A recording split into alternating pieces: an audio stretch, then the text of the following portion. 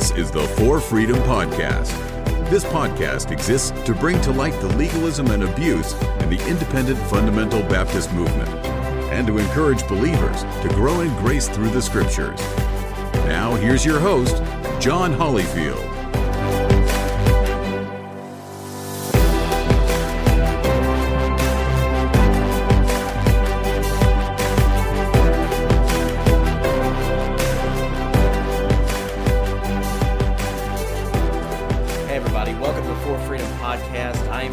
John Hollyfield, and excited about the content we're going to be covering today. As we go through this history of the IFB, we are now getting into the part where I'm going to be discussing the life and ministry of the guy who becomes the leader of the movement for a couple of decades, and that is Jack Hyles. Before we get into that, though, just some things off the top. In the world of IFB news, you have in the structure of the Independent Fundamental Baptist, you had emerge about a decade ago what is considered the new IFB, and this is being led by a lunatic out in Arizona named Steven Anderson. And all God's people said, Amen. Never! No! What you see in the Hollywood movie is a lie. This is the truth. And when you come to church, you should expect to hear the truth about every subject. And tonight, you're going to hear the truth. I'm going to pray that he dies and goes to hell. I have no love. No love! Then get out of here. Get out of here. You're destroying America. It doesn't work, stupid. I'll stand up to him.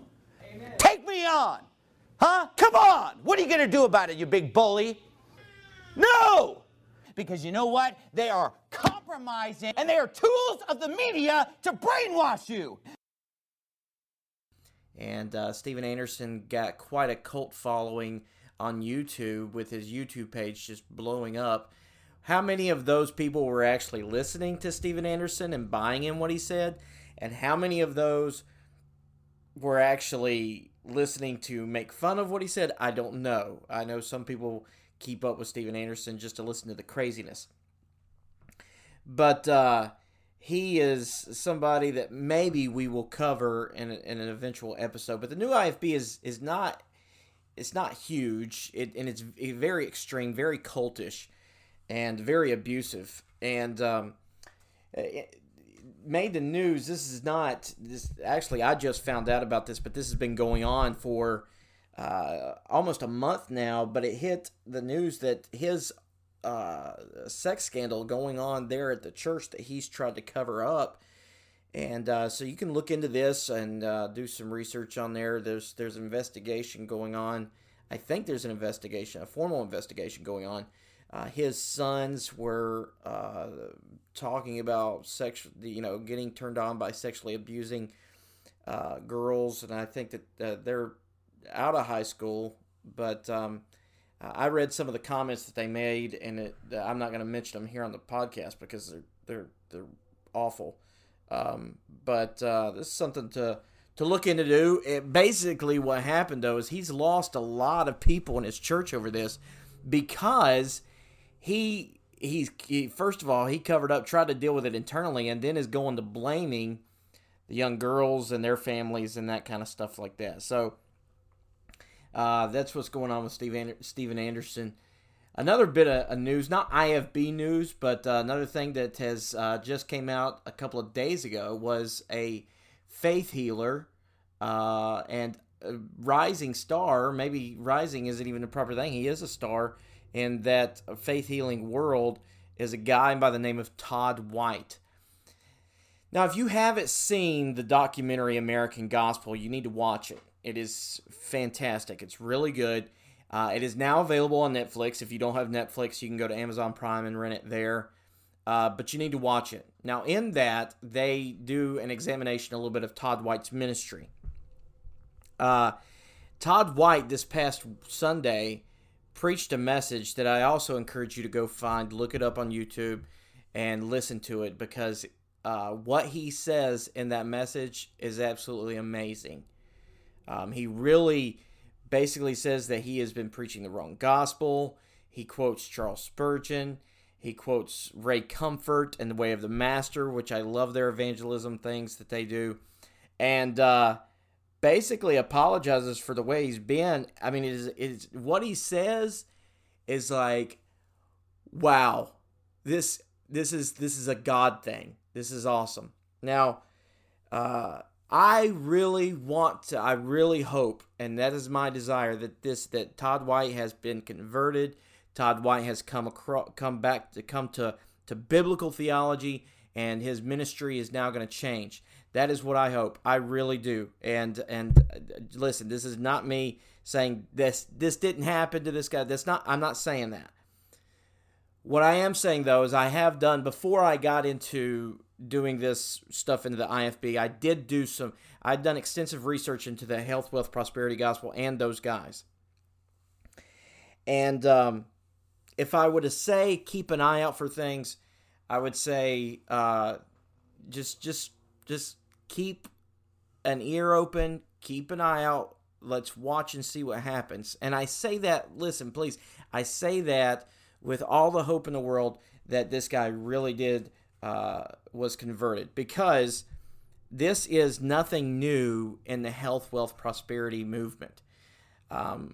This, honestly, let me tell you what is the other possibility of what's going on here. The other possibility is that Todd White is taking a page out of Benny Hinn's handbook and doing damage control. Now, let's move away from Todd White for a second and go over to Benny Hinn. Anytime there was an examination done on Benny Hinn's ministry, you go and do the research. I think there was a Inside Edition episode done. ABC News covered him. Anytime there's something like that happens, Benny Hinn would then come out with some kind of big statement that he's repenting, that he's changing, and it never happened. You know, he's trying to save face and show his followers that what they exposed him for the fraud that he was sorry, he was wrong, and he is now going to do proper ministry. But it never changed. The most recent thing was, I think, a year ago, he did this, and it made waves because of social media. And everybody said, Benny Hinn's repented, Benny Hinn's repented. And Benny Hinn said that he repented. He said that what he was doing was wrong. However, a month later, you find Benny Hinn asking for people to sow a seed of $1,000 or more. Benny Hinn never repented. He's doing damage control. Now, here's what could be going on with Todd White. This film, American Gospel, came out, and it actually came out, I think, a year or 2 years ago. I want to say 2 years ago. And I watched it pretty much when it first came out, but it hit Netflix. And when it hit Netflix, it really started to spread. Many people were watching it. In fact, not very long ago, within the last month, Todd White actually came out ridiculing the American Gospel documentary and calling it done by somebody maybe demon-possessed. Somewhere along the lines, he said that. What could be going on is that Todd White saw this, and Todd White has seen what's going on and is now actually trying to do some damage control. Now, I don't want to believe that that's the case, but I think we need to exercise discernment with what's going on. And I really do, and I encourage you to believe that this is a true repentance. But true repentance always follows action. How do you know somebody is truly repented? By not just what they say, but have they changed their behavior? If Todd White has fleeced people, and you have to understand what's going on, what Todd White used to do. He'd go out in public and specifically, knowingly, he knew what he was doing, deceive people with these leg lengthening routines that are parlor tricks, that are snake oil salesman tricks, that are from start to finish deceptive. That's what he would do. So this is what I would look for in true repentance from Todd White. Love what he said. Love what he said. But if he's fleeced people with his ministry, trying to gain money from them, I would look for him to then turn around and send the money back. Give money back. Now, that's not been a big part of his ministry. But I also would look for him to come out publicly and say that what he was doing there specifically, he needs to get specific. He has a public ministry. He did these things publicly. They were publicly exposed. And so therefore he needs to publicly repudiate his past actions. And I think those types of things follow true repentance. Biblical model. Zacchaeus in the Bible. Okay, so Zacchaeus was a thief. He robbed people using his position as a tax collector, and he took more and then pocketed it. When Jesus came and he was converted with Jesus, his repentance led him not just to stop stealing from people, but it led him to then repay them fourfold, more than what he had taken. That was an example of true repentance. And what you find in the New Testament method of people trying to change their actions is what's called the put off, put on principle. You don't just put off a sinful habit or a sinful action. You change by putting that off and putting on something better. The classic example is, when does a thief stop becoming a thief? Not when he stops stealing, but when he becomes a giver. Okay? So look for that in Todd White. Again, let me finalize that section by saying this. I hope, listen guys, I hope, I really do.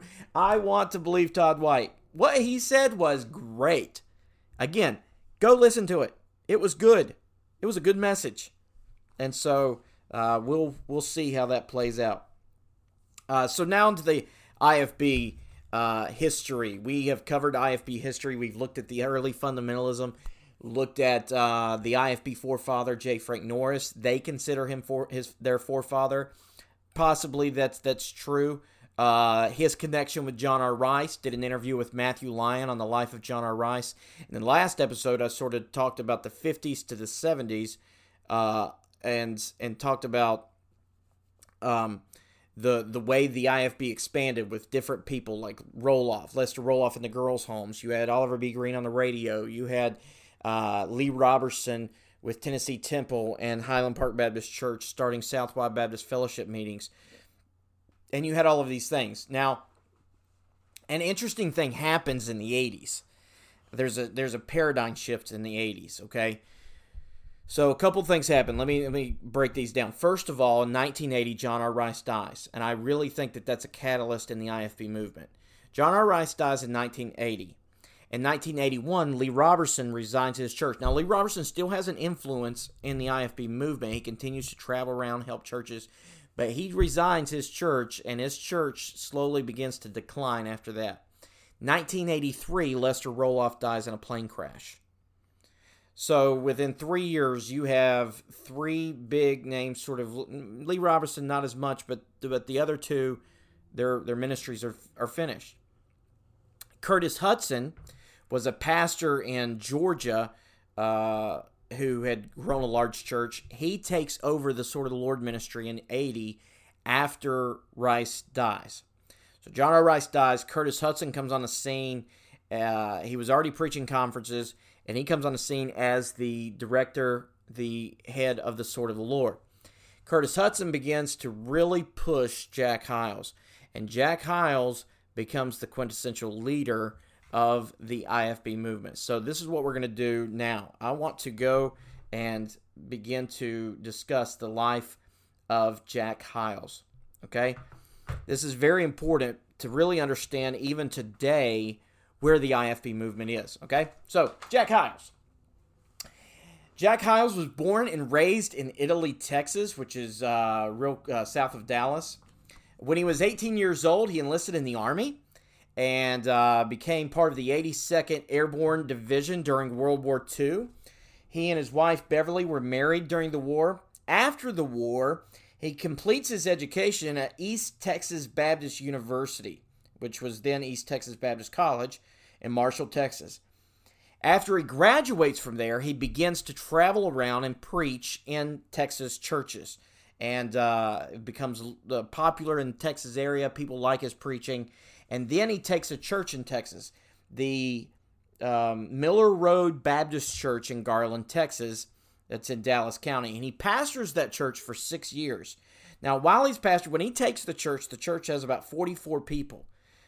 when he leaves the church 6 years later, he had grown it to 4,000 members.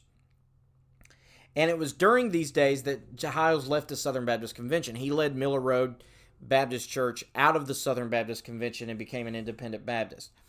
In 1959, Jack Hiles leaves Garland, Texas, and moves to Hammond, Indiana to take the First Baptist Church of Hammond.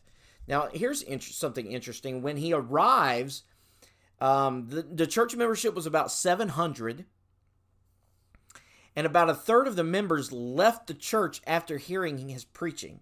They didn't like his preaching style. So a third of the church leaves. So he gets there, 700. A third of the church leaves. So he goes down to 400?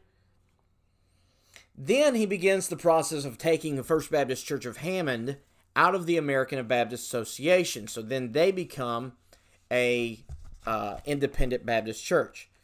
So then during these years, Hiles takes the First Baptist Church of Hammond, Indiana, from a couple of hundred membership to more than 20,000. It was recorded in the 1990s that First Baptist was probably the largest church in the nation. In 1972, I mentioned this last time, in 1972, Jack Hiles and Russell Anderson founded and begins the Hiles-Anderson College. Hiles-Anderson College never sought accreditation, though, because Hiles insisted school accreditation would undermine his ability to control how the college ought to run. And there you have the fear that still seems to run in the camps of IFB colleges of accreditation. I remember when I was in college, this accreditation thing was still come up from time to time, and everybody thought, well, if you're accredited, the government can tell you what to do. Which is a very ignorant understanding of accreditation. So he's got the college. The church has grown by leaps and bounds. The college is growing. He's preaching at the Sword of the Lord conference. He's starting his own conference at his church called Pastor School, which brings in thousands of ministry people and pastors each year. And so he's really setting himself apart. In 1975, Time magazine described the phenomenon in an article titled Super Church. And it talked about his bus ministry and the phenomenon of the growing bus ministry. It notes the article in Time magazine notes the First Baptist Church of Hammond Sunday School, which regularly ran almost 14,000 people, pushed the church to a record attendance of 30,560 on March 16th, 1975. So you see just massive, massive growth within First Baptist Hammond and Jack Hiles' ministry. He wrote many books. I'm going to talk about his books a little bit later, but he wrote many books, and they sold quite a bit of copies. I remember when I was in Bible college, one of my Bible teachers who married Hiles' granddaughter used to say that his book, Hiles wrote a book called Blue Denim and Lace, and that book sold 1 million copies. If he only made $1 on it per book, which he didn't, he made more than that. That's $1 million he's brought in on one book alone. Okay, so he is not hurting for money as well during this time. So, let's see. Where am I at? All right. So he holds these pastor school conferences. Now, the interesting thing about the Hiles place is, at First Baptist Churches, Hammond, other than, for instance, the sword conferences Rice built the sword conferences on bringing guys across the country to come in and train pastors and ministry people. The pastor school, however, was basically just a conference for everybody to come to First Baptist to learn the First Baptist way of doing things. In fact, Jack Hiles actually wrote a book that is called the Hiles Church Manual, and that sold a lot of copies. And so many basically took that book And it was basically how Jack Hyles did ministry, and they copied ministry and doing their churches out of that book. And so you see his influence was far-reaching during these years. But Hyles' ministry is riddled with scandal. And in the early 80s, I'm going to talk about his family towards the end, but the early 80s, so Jack Hyles hires his son, Dave Hyles. Dave Hyles goes through college, all this stuff, becomes the youth pastor. So Dave Hyles becomes the youth pastor there at the church. And you should do some research on the Dave Hyles situation. Dave Hyles, in fact, there's a lawsuit going on with the church right now. The lawsuit is levied against Dave Hyles, Dave Hyles, First Baptist Church of Hammond, Indiana, and Hyles Anderson College, because Dave Hyles raped and several teenage girls while he was there as the church youth pastor. And so he was doing this, and it wasn't just one. Joy Evans Ryder, and it was a fantastic lady, is working this lawsuit right now. You should hear her testimony, how God has restored her life through that tragedy. But she's not the only one. There were many others that were during this time.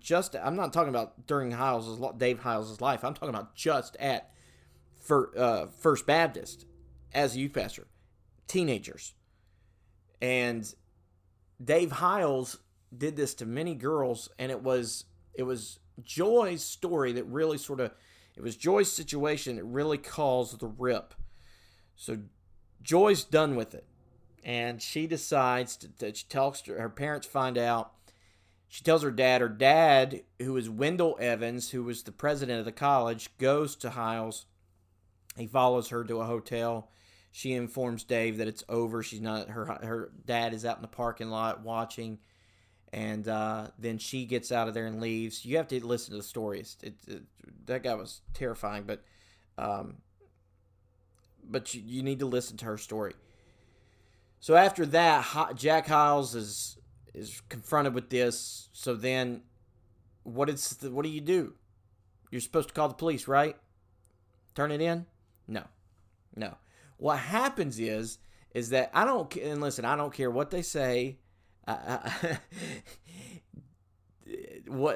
way they try to cover this thing up. The fact of the matter is he was sent to another church by his dad. Jack Hyles had him resign. He left the church. He goes to Texas, goes to Miller Road Baptist Church in Garland, Texas, and becomes the pastor there. And that was how they handled that situation. And most people there at the church at the time knew what had happened. You just didn't talk about it. And so that was the Dave Hyles thing. There's a lot more about Dave Hyles' life, but as it goes with First Baptist Church at Hyles Anderson. Now, Dave actually comes back to First Baptist and is received back, and it's not long after that before he causes another embarrassment with his dad. But the first thing that I want to talk about when we get to the scandals is 1989. Okay, so 1989, Robert Sumner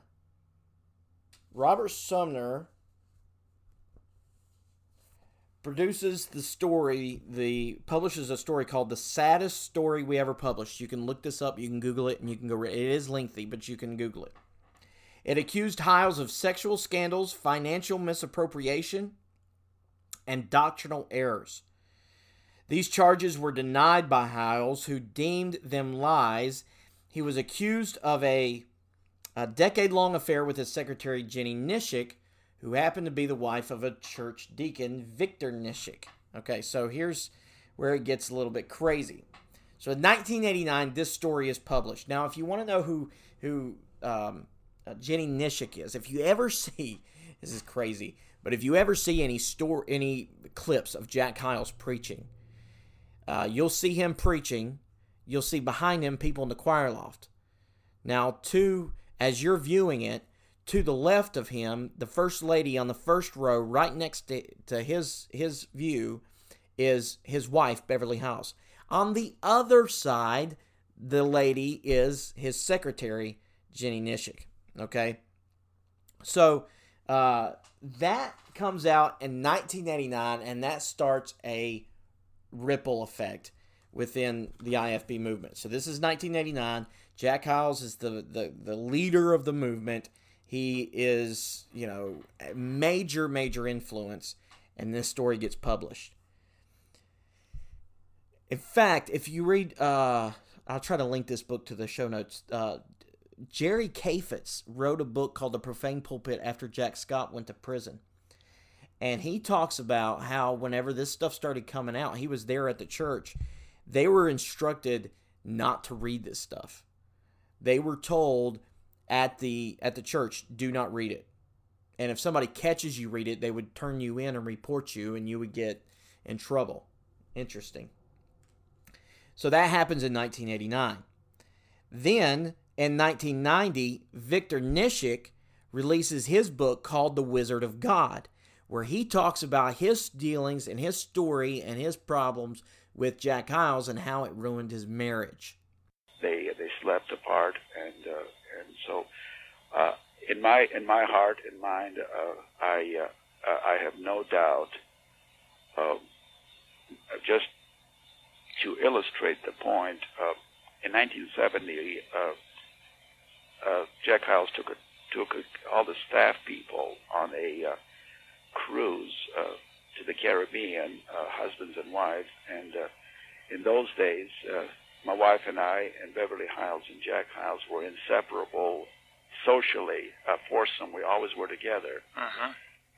And on the cruise ship, Jenny, my wife, was assigned the job of tour director, and after the festivities and the dinners in the dining halls, Jack and Jenny would retire to plan next day's activities, and I would not see my wife until the next morning.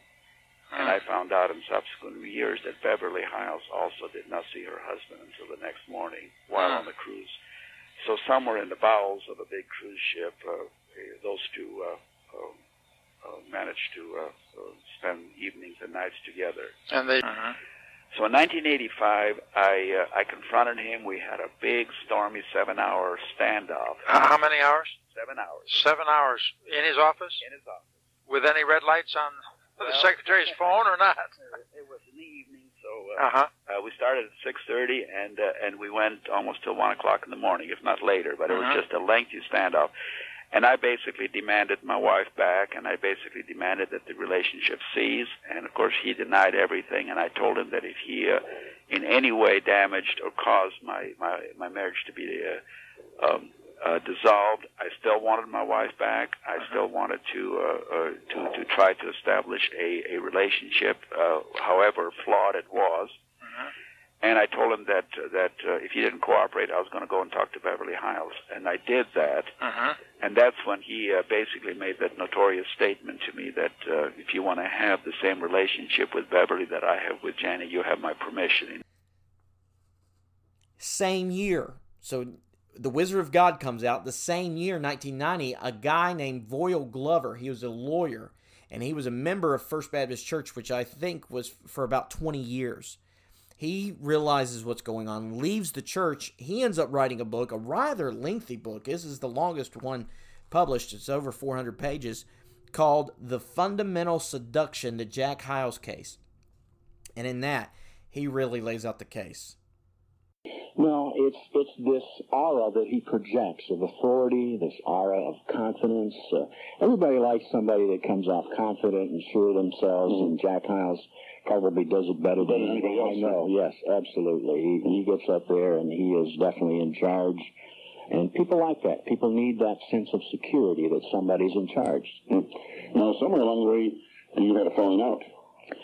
Well, I don't know that I would call it so much a falling out as a education, an education, yeah, a realization that all was not right in La La Land, and that my pastor was not all he pretended to be.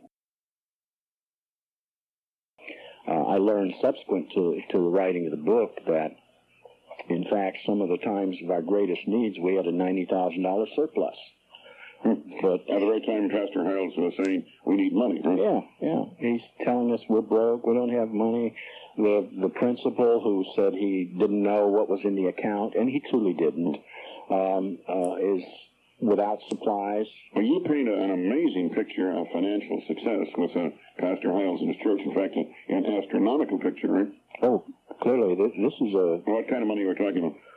Well, that's one of the questions. What kind of money are we talking about? Nobody really knows the total income of the church, and that's one of the problems that exists over there, is you don't know how much is coming in, and you don't know how much is going out.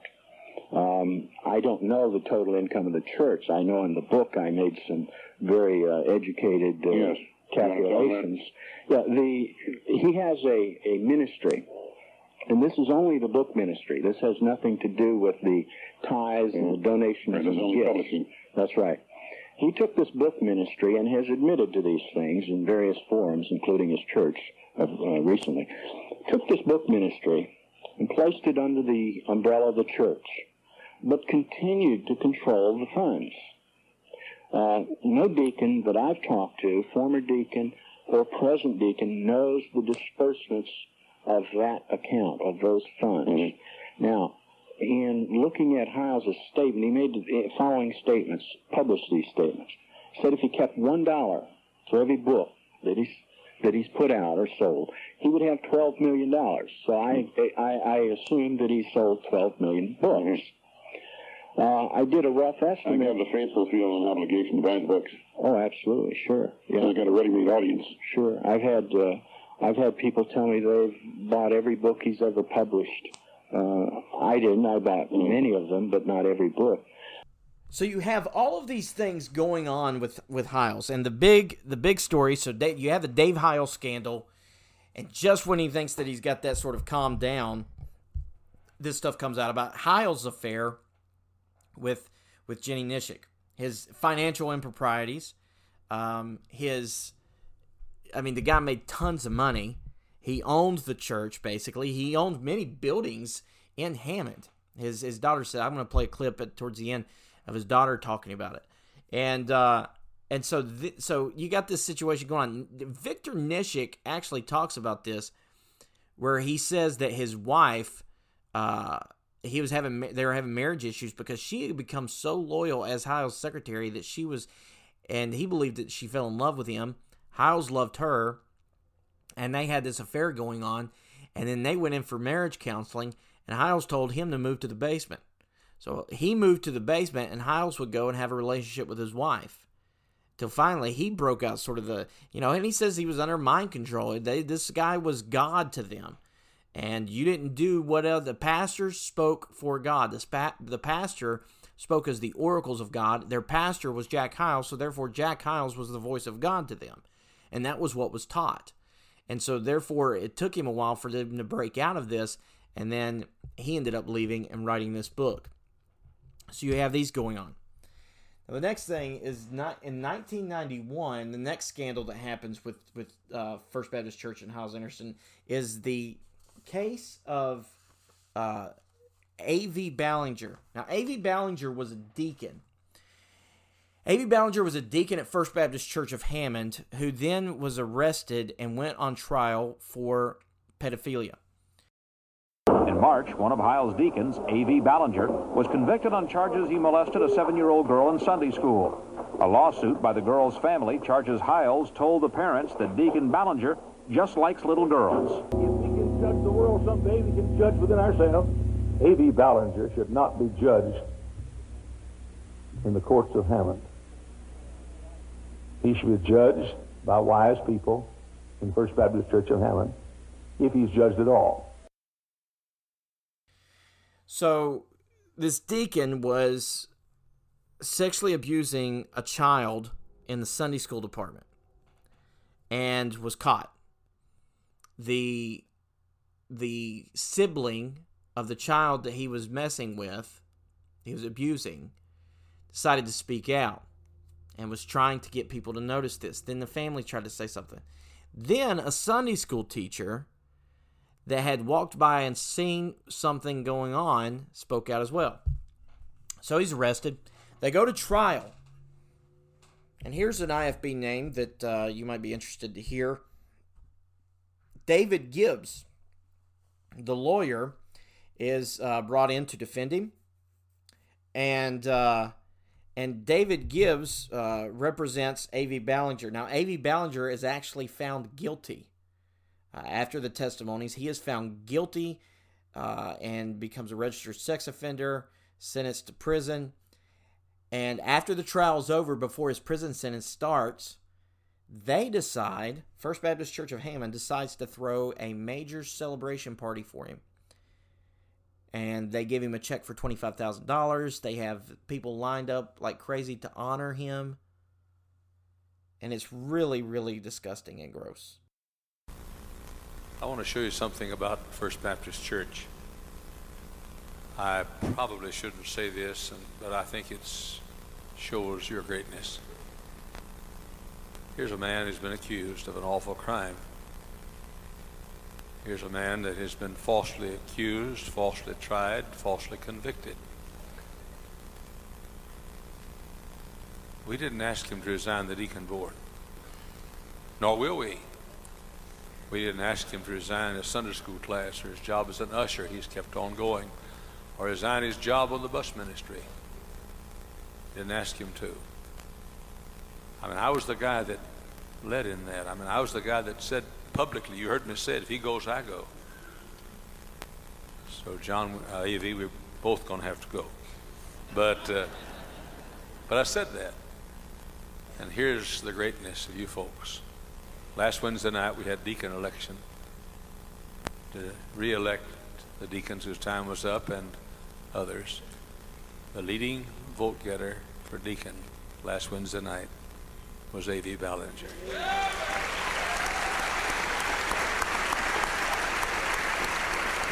Remember them that are in bonds as bound with them,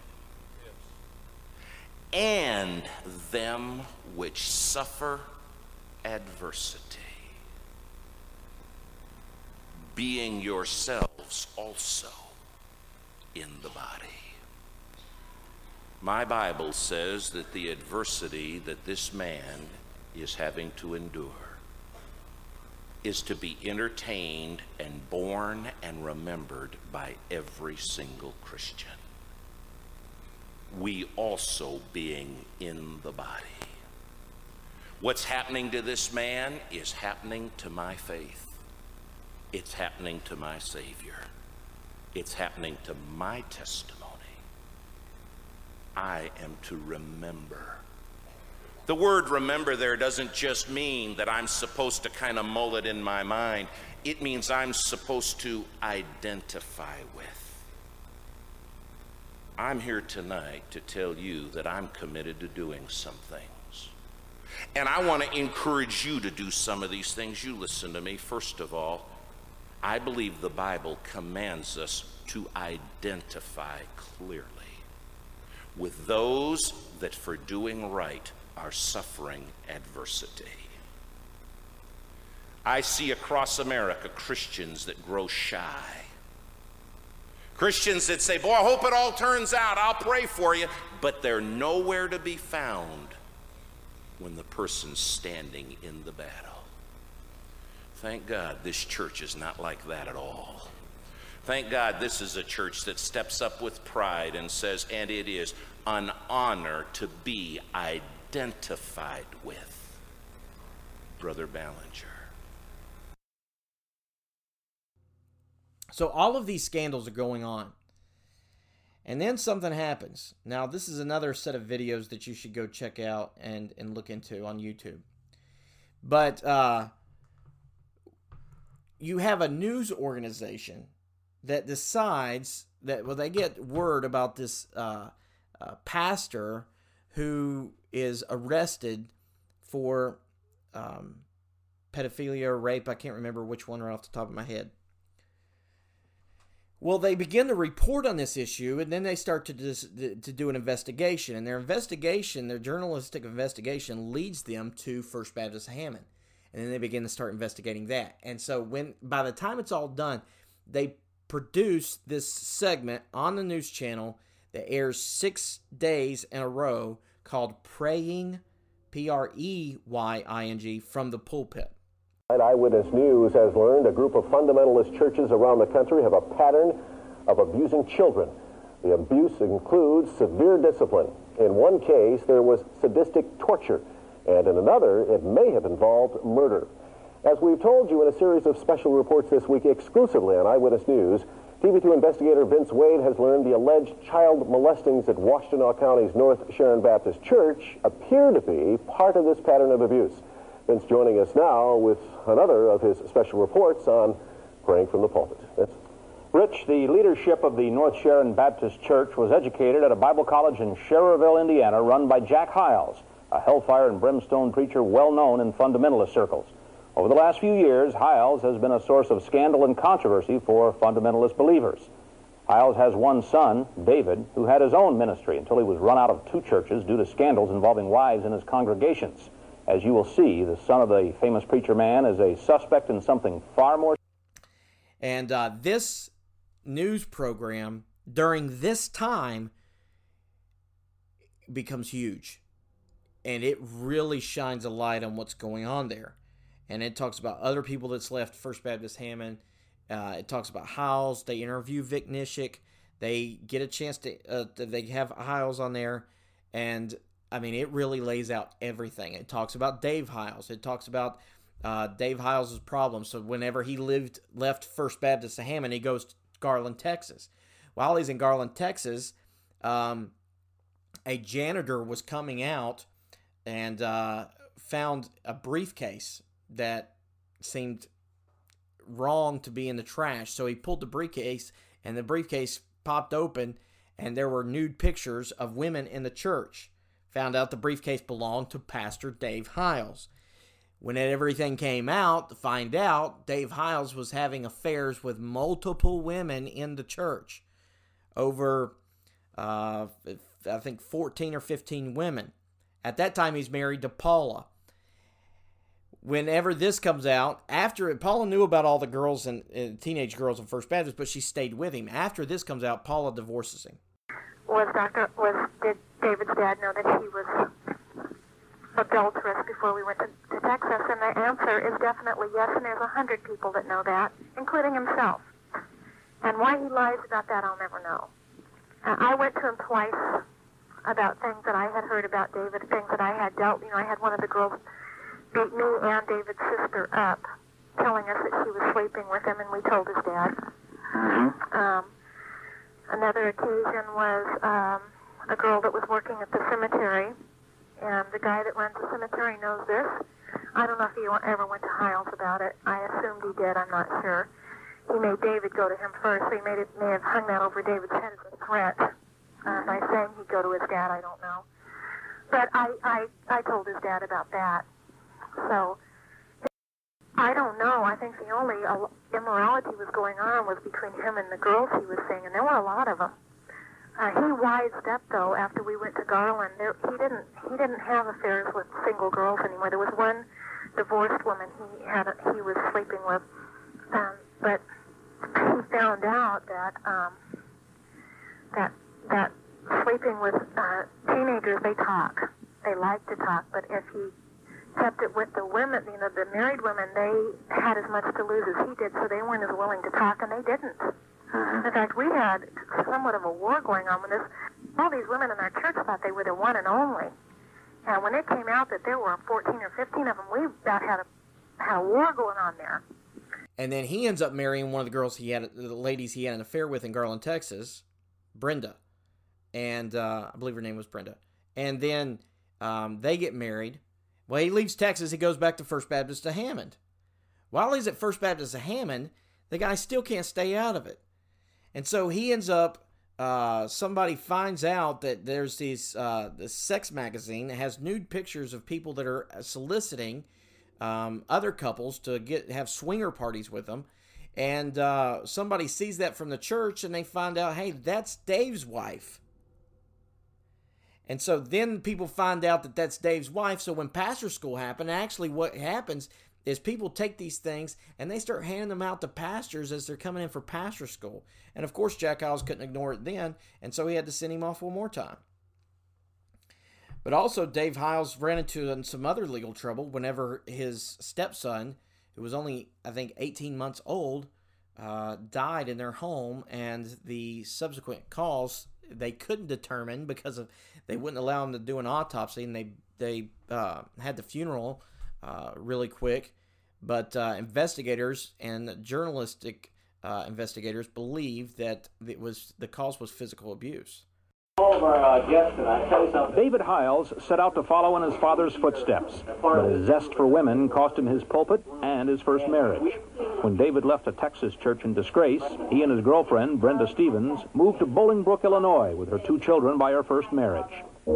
It wasn't long before her youngest son, 17-month-old Brent Stevens, came to the attention of abuse investigators.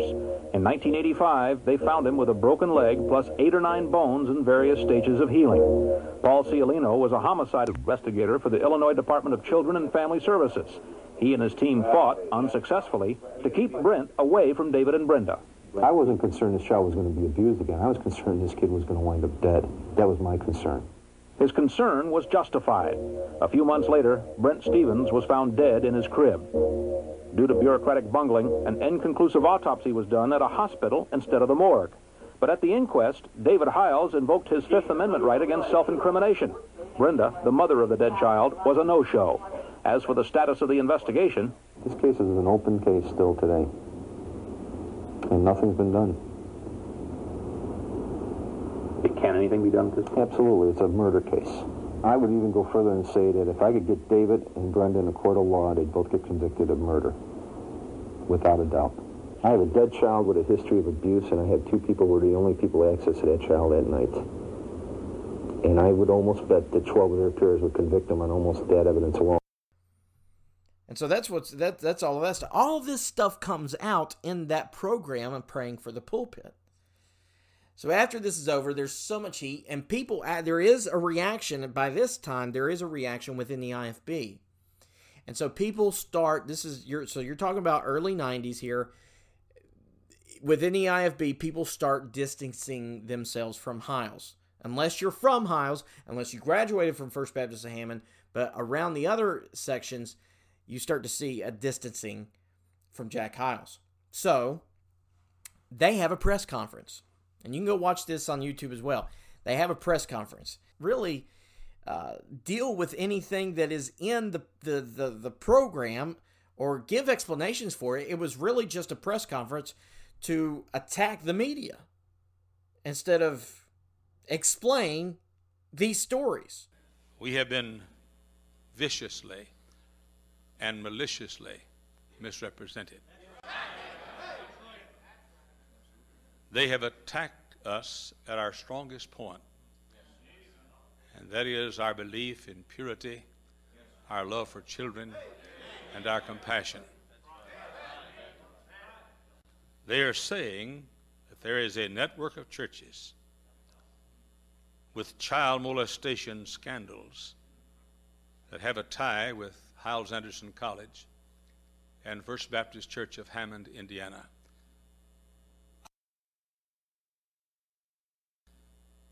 I do not mean to be mean. I do mean to be mad. Never a lie was spawned by Lucifer out of hell any greater than to cast reflection upon the purity and motives that are holy of our bus ministries. Okay. The last major issue during Hyles' life is in October 1997. An attorney named Vernon Petria files a lawsuit against First Baptist Church of Hammond. Now, this lawsuit was accusing the church and the pastor of allowing a mentally retarded woman to be sexually assaulted for 6 years. Now, it wasn't saying Hyles did it or anything like that, but it's saying the lawsuit was saying they knew about it, or leadership in the church knew about it and covered it up and allowed it to go on for 6 years. The woman was induced by agents of the church in 91 to ride a bus to attend Sunday school at First Baptist. She was in the care of the church when she was sexually assaulted, molested, battered, and raped more than once until 1996. Hiles was sued because he and his church failed to do their duty to protect her, the lawyer said. The pattern of assault can be traced to a Sunday in 1991 when a First Baptist teacher saw someone abusing the woman and reported it to church leaders and police, but the parents were never told, and she kept going to church, where she was threatened into silence. The sexual abuse ended when the woman developed a horrible infection and was taken to a doctor to find out what was wrong. When the doctor couldn't understand where the infection was coming from, she was admitted to a hospital where they found embedded in her a plastic object. The woman then told what had happened to her, recalling that a church program instructor led her to a room and served as a lookout while 2 or 3 males raped her. Now, Hiles denied all of these things, said that if he had known about it, it wouldn't have happened. But the only problem with this, now whether he knew about it or not, I don't know. But the fact of the matter is there is a pattern of covering these things up that exists there. And so for that reason, that casts serious doubt on whether if he did know or not. It's hard, you can't believe him. So what ends up happening in the 1997 lawsuit is they end up settling the lawsuit for an undisclosed amount of money. So that is the scandals. Now, Hiles ends up dying in 2001, and when he dies in 2001, the church, he was grooming the next guy to come. The next guy that became the pastor of First Baptist Church of Hammond was his son-in-law, Jack Scott. Jack Scott married his daughter Cindy, and many that were there during the Hiles years and remember this have told me that Hiles groomed Scott for years because everybody sort of had an idea Scott was going to end up taking over, and seemed like the man for the job. And so when Jack Hiles died in 2001, I believe it was only a few months later, and Jack Scott became the pastor of First Baptist Church of Hammond. So that is Jack Hiles. Now, he dies in 2001. He did stay pastor of First Baptist Church for quite a long time. But let's look at some of his preaching and some of the books that he wrote. Now, okay, so Hiles wrote quite a bit of books. He wrote approximately 50 works in his lifetime, over 14 million total copies in circulation, including his popular Is There a Hell?, which was based on a sermon that he preached at the Sword of the Lord conference. He had another work, Enemies of Soul Winning, and the Blue Denim and Lace book. I have a book here that I'm going to examine some of his teachings that I think are really awful on teaching, on preaching. He had a book, in the book Enemies on Soul Winning, Hiles taught that one could not be born again unless the King James Version was used somewhere along the line in that person's life. Wow, okay. He wrote quite a bit of books. He wrote, and most of the, let me say this. When you talk about Hiles' influence and his bad doctrine, the abuse of theology, the problems with his teaching, people will say, well, that's just First Baptist Hammond. That's just Hiles. But here's the problem. Through pastor school, the students coming out of Hyles-Anderson College and his books, okay, all of these problem areas of his teaching was spread. And so a lot of the issues that you have come from a lot of these things. And so this philosophy was spread like crazy throughout the IFB world. I think a lot of the problems with the cover-ups and abuse had to do with a book that he wrote on justice. And then there's also, here's some bad preaching he did. You think about the ideas of how you just cover up things and allow the preacher or the man of God to keep on serving. And that a lot of times, a lot of that has to do to a message that he preached on how to increase God's patience. Tonight, I'm going to speak on the subject, how to increase God's patience. And was used again. Many folks in the Bible committed adultery and were never used again. Now, some people in the Bible committed sin that caused them to forfeit ever being used of God again. And others in the Bible committed those same sins and were used of God again. And what was the difference of the people who were used of God after committing a certain sin and the people who were not used of God after committing the same sin? I'm going to tell you. In the life of Samson. Samson always loved God and wanted to do right, and he always gave all he had. I'm saying, listen, Samson was valuable to God. Now hear me carefully. Samson was so dedicated to God that when he made some stupid mistake, God said, I need the fella too much to put him on the shelf. He's doing too much good for one little bad thing to cause him to forfeit his chance to serve me. Now I want to say a few words. I want to give you three statements here, and I want you to follow me very carefully. Statement number one, and if you listen to the statement, you listen to these three statements, see where's it coming for. Number one, God's degree of patience with you when you stumble is determined by how fast you were running.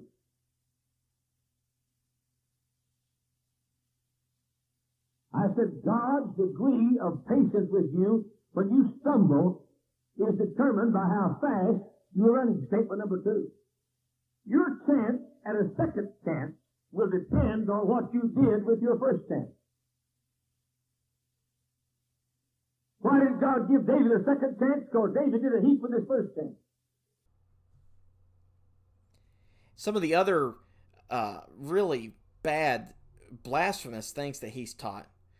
There's a message that he talked about a helpless God. What I'm trying to say is this: God is handcuffed and God is paralyzed because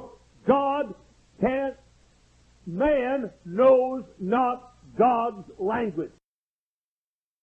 And so God tonight comes and says, just as you need my mighty power to do my work, I need your power to do my work also. He preaches in one message, says that Jesus did not pay it all.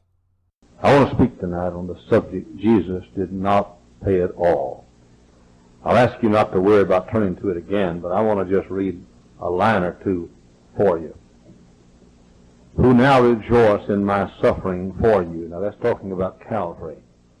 And fill up that which is behind or lacking of the afflictions or suffering of Christ in my flesh for his body's sake. Did you hear that? Paul said there's something lacking in the penalty Jesus paid. Now I said it's my job to make up that. It's my job to finish out the atonement. It's my job to finish out the vicarious death of Christ. Let me read the verse we didn't read a while ago and add to it one that we did, and listen carefully to this one. For we which live are always delivered unto death for Jesus' sake, that the life also of Jesus might be made manifest in our mortal flesh. Get this. So then death worketh in us, but life in you. Paul is saying, not only did Jesus die a vicarious death for you, but Paul is saying to the church at Corinth and the church at Colossae that he also vicariously died for them.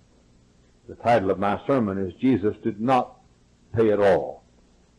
We sing, Jesus paid it all to him I owe. Sin had left a crimson stain. He washed it white as snow. I'm speaking tonight on the subject, Jesus did not pay at all. And then there's one, according to, and the theology, my theology really is just frustrated by this one that he preached called, "Why Don't You Forgive God?" But this morning, I'm going to change the message. And I've got a sneaking suspicion I'm going to preach a truth that has never been voiced exactly like this in the 100 years of our church's history.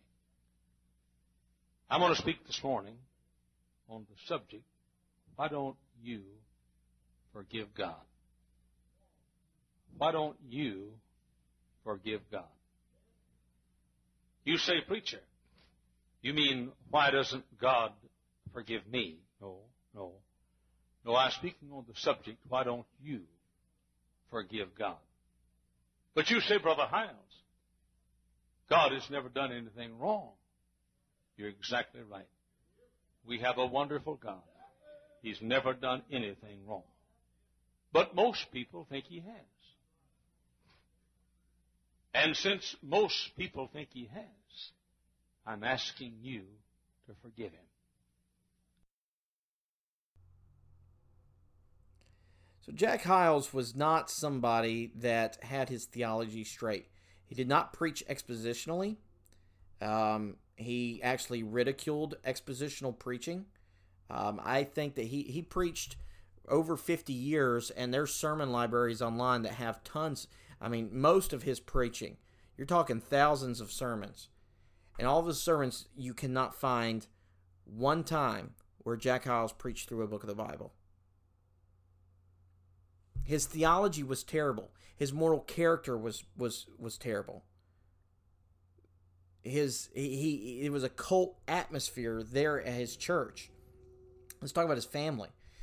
So he had 4 kids. He had David, which we talked about, who David to this day still has not apologized for the abuse that he has. He has still not owned up to it, and he has still not repented of it. But yet now he started a ministry, Fallen in Grace Ministries, where he tries to, reach out to pastors that have messed up in the ministry.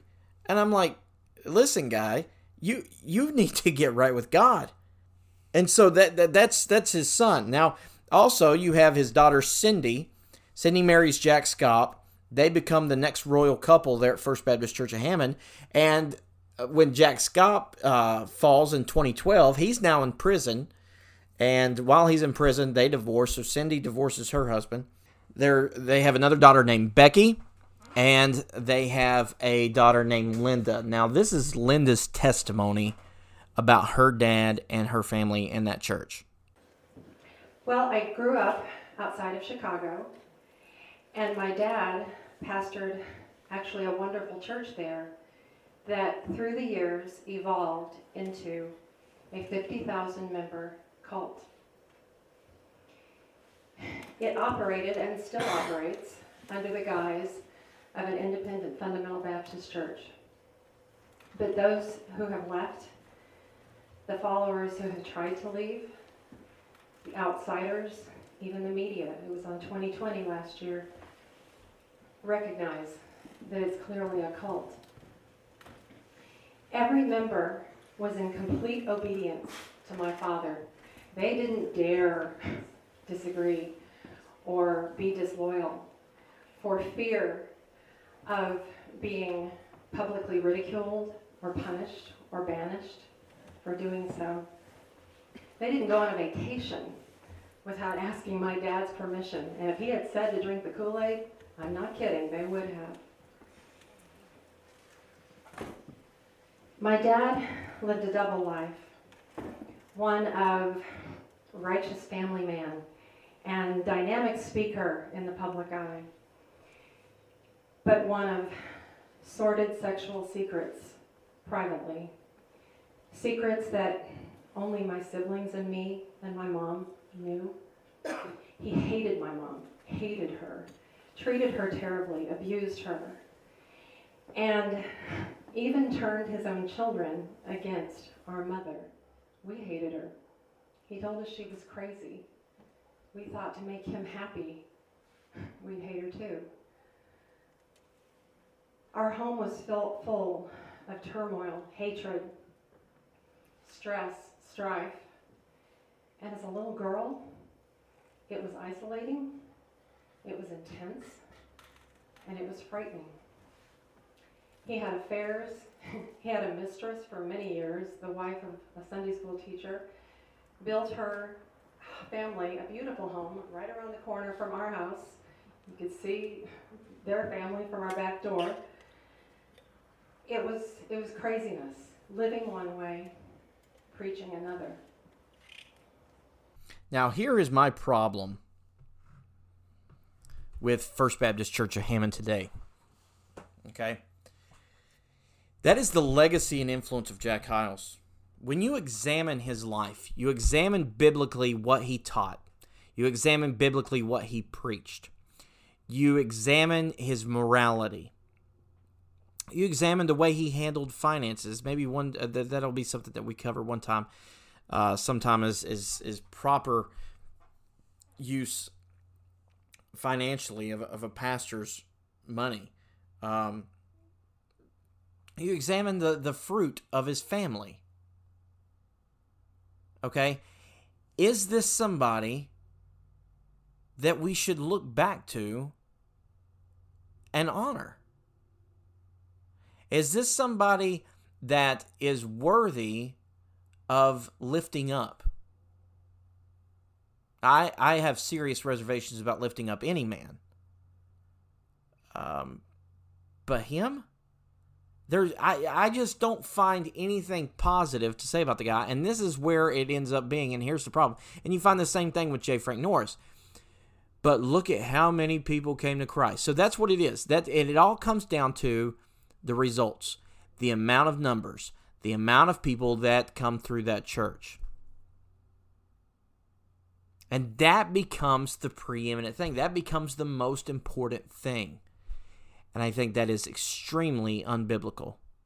I think that is antithetical to the Bible, to scriptural teaching, and I think it needs to be reexamined. Now, here's my problem, as I started this off by saying this is my problem with the current state of First Baptist Church of Hammond. Now, since Scott left, John Wilkerson became the new pastor, and many people say things have changed there. Prove to me that things have changed by taking down Hyles' statue. Prove to me that things have changed by stop lifting up Jack Hyles. Okay? This guy is not someone that in any shape or fashion needs to be looked at or regarded in the church. Okay? So this Jack Hyles memorial that they got set up there, that gives me serious reservations, because if you are honoring or regarding or lifting up somebody who, quite honestly, didn't exhibit anything Christ-like, was extremely disqualified in ministry, and you don't see that, or you see that and won't do anything about it, that gives me serious reservations about you. Jack Hyles' legacy still lives on. His influence and legacy still lives on. I mean, it was just, you were listening to IFB Preacher Clips, and a couple of months ago, you have Jeff Fugit in Kentucky honoring John Hamblin by giving them Jack Hyles' ordination certificate, like it's some type of